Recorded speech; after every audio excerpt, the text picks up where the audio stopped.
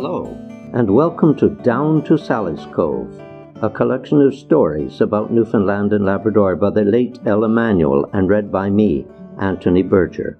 I'm the editor of my mother's writings about the history and rich culture of the places and people she knew and loved. Many of these stories she read on local and national radio in the 1940s to 1970s. Here Ella Manuel explains how an old friend from Labrador took a long and completely unwanted voyage in the 1950s, an unintended prisoner on a coastal steamer. Uncle Albert had come into the wharf from his morning fishing, and in the windy sunlight he was standing between his beach dory and a cleaning table, his knife flashing as he split the cod and tossed them into a barrel. "Nearly done," he called as I came down the path. "Wait a spell and we'll have a yarn." I found shelter from the wind by the door of his shed and made myself comfortable on a warm, flat rock. I could have waited happily all day, so pleasant it was in the sun with all the beauty around me. Presently Uncle Albert joined me, filling his stubby pipe. "Shift over a bit," he ordered, "and I'll sit on the rock beside you. I never told you about the time I went right around Newfoundland Island for 75 cents, did I? Well, wait now till I gets to rights. If I'm not comfortable, it puts me out of mind of what I'm going to say." He settled himself with his back against the door of the shed and puffed until his pipe glowed merrily. "Well, 'twas when I was a young feller, and we lived in West St. Modeste down on the Labrador. 'Twas the first year I went teaching. Of course, them times you didn't have to have as much learning to be a teacher as you do now. Anyhow, I was teaching in Henley Harbour, about 50 miles north longshore from Modeste. It came Christmas holidays, and the coastal steamer was due by then, so I was going to go home on her. I had me suitcase packed, and waiting when she blew fit to split the rocks, and then I went down to the wharf and got aboard. I wasn't much surprised when I found I was the only one got on the boat, but I thought about it a bit when I saw I was the only passenger on her. And then I thought, oh well, nobody goes to Modeste this time of year. They all go the other way. So I went and got me ticket. 75 cents the purser charged me. Mind that now, 75 cents. I said I'd mind, but surely 75 cents was quite a lot of money in those days. Uncle Albert retorted, "Not so much when you consider what I got for it. Anyhow, when the purser gave me my ticket, he said there was ice outside and it might take us a good spell to get down to Modeste. But I wasn't fretted because I had 5 days to Christmas and a week or more afterwards. So I settled down. I fair loves to watch the land slide by, and me comfortable like, not having to make any effort to get along." Uncle Albert sat on the deck in the lee of the smokestack on the little steamer that carries freight up and down the coast of Newfoundland and Labrador, a cozy, warm, and clean little ship on which Newfoundlanders loved to travel because it had the air of wealth and good living compared with their usual situation. He watched, and soon he saw the ice, miles of it, thick and rolling. The steamer hit with a crash, went astern and hit again.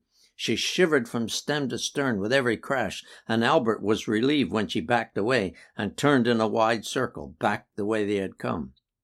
And then he heard footsteps on the bridge ladder and turned to see the mate coming off watch. The mate stared at Albert. "Well, I didn't know we had a passenger," he said. "Where are you going?" "Modeste," said Albert. "My son, we're not getting to Modeste, not this year. See that ice? You better get off this craft soon as we tie up and walk home." "Yes, sir, that's what he told me," Uncle Albert said. "But now you knows I wasn't going to walk home like a common workman with me pack on me back. Damn it all, I was a teacher.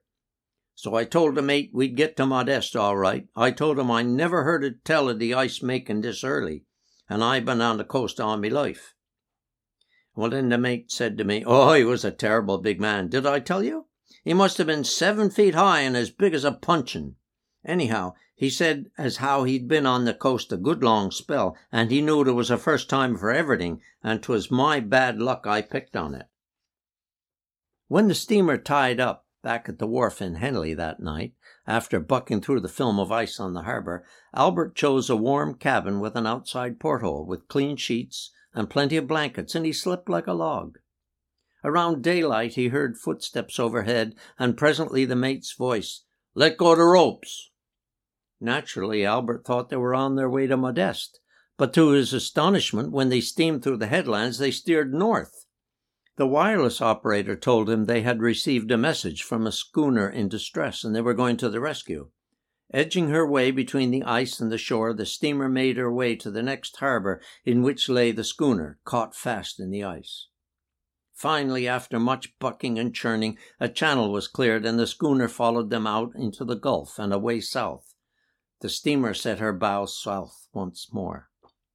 All day long they fought the ice, advancing yard by yard, and as darkness fell, the burly mate swung down the ladder and made his way to the mess room. Albert followed. The mate turned and eyed him speculatively. "Come in, me son, and let you and me have a mug up," he invited. "Take off your coat, 'cause I wants a long talk with you." On the mess room table there was hot coffee and buns. Albert sat on the bench as the mate tossed his beret on a hook and unwound his muffler. Then he settled his huge bulk in a chair and said, "Now, me son, we made less than 3 miles in the last 3 hours. You made one big mistake by not getting off in Henley when you could. We're going now over to Port Saunders, if we can get out of this mess we're in. There's schooners froze in all down the coast, just like the one we got out this morning, and the ice is making fast. If we can only get out without smashing our propeller or twisting our tail shaft, we'll be in Saunders by tomorrow noon, and that's pretty far from Modeste now, isn't it? And what are you going to do?" Well, Albert was distinctly unhappy. He wished he hadn't been so cocky, but he didn't intend to give up. In answer to the mate's question, he said, "Well, the thing is, I paid me passage to Modeste, and it's up to you to get me there." The mate's big mouth fell open. "Well, blast it, if that's the way you feel, the best thing you can do is settle down for a nice long cruise. We might get back north again this winter, we might not. And how you're going to get from Port Saunders to Modeste without sprouting wings is more than I can tell." By noon on the following day, Albert was 200 miles from home and feeling very lost. True, he slept warmly and ate well, but he was consumed with anxiety. Each time the steamer left the wharf and poked her bow far enough into the Gulf to see what the ice looked like, his heart leaped, only to fall lower and lower each time they returned. Christmas Day came and went, but apart from a large figgy duff and a rabbit stew, the rabbit snared by the cook on the hills behind Port Saunders, Albert did not celebrate. Ice was now forming along the shoreline, blocking the coves and harbors in its grip. Clearly it would not unblock them before spring. It was a matter of hours until the steamer, if they wished to escape, would have to hurry south. Watching Albert closely, it was plain that the mate was taking a morbid interest in him. Sometimes he'd grin, sometimes shake his head, as if he couldn't quite believe Albert was real. Well, after they'd been 4 days in Port Saunders, the mate sought Albert out and said to him, "Now, me son, you're going to see the sights. We're going to Humbermouth.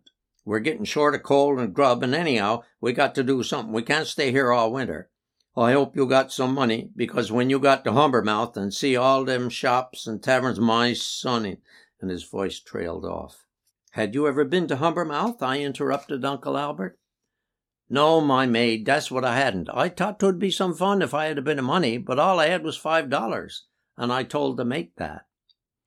Well, I'll never forget him then. Albert laughed at the memory. He sat there with his great elbows on the table, and then he put his ugly chin between his hands and looked at me and grinned. A dirty grin it 'twas.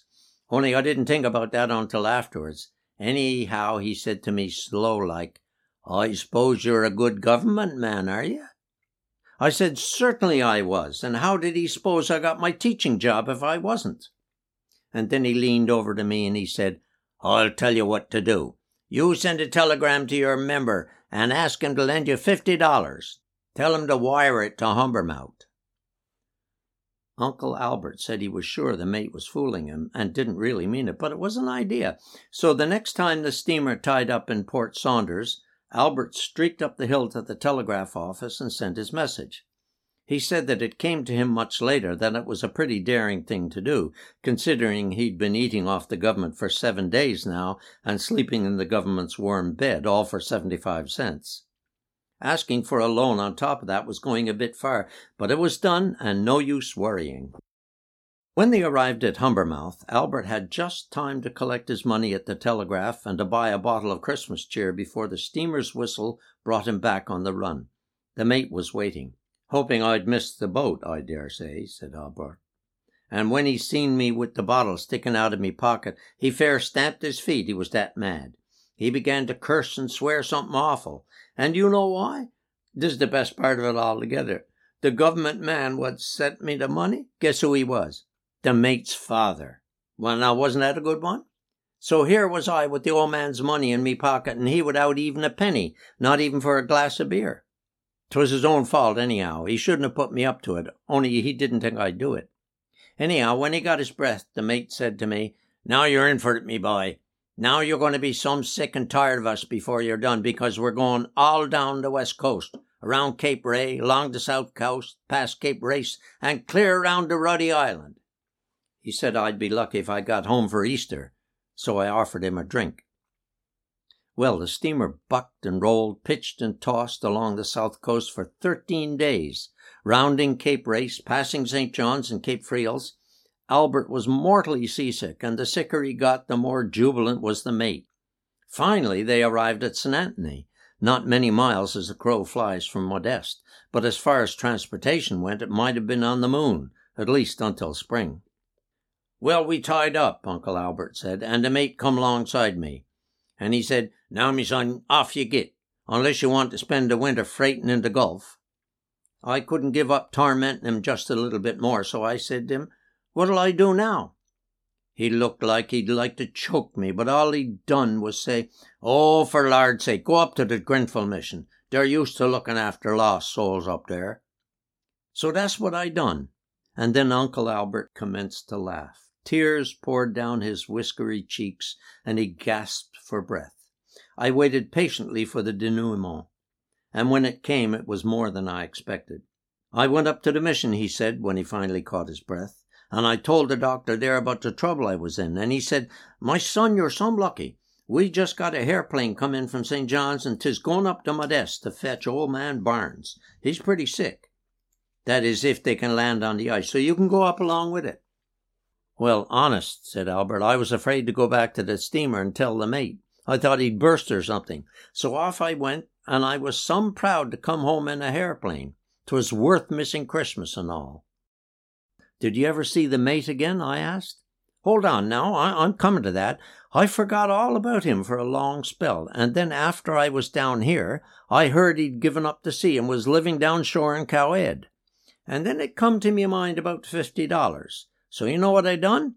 I paid it back to him. $2 a month I paid him. And I'm sure that every time I went, the old feller got one step nearer a stroke. I never let him forget how mad he was the time I went round the whole island for 75 cents.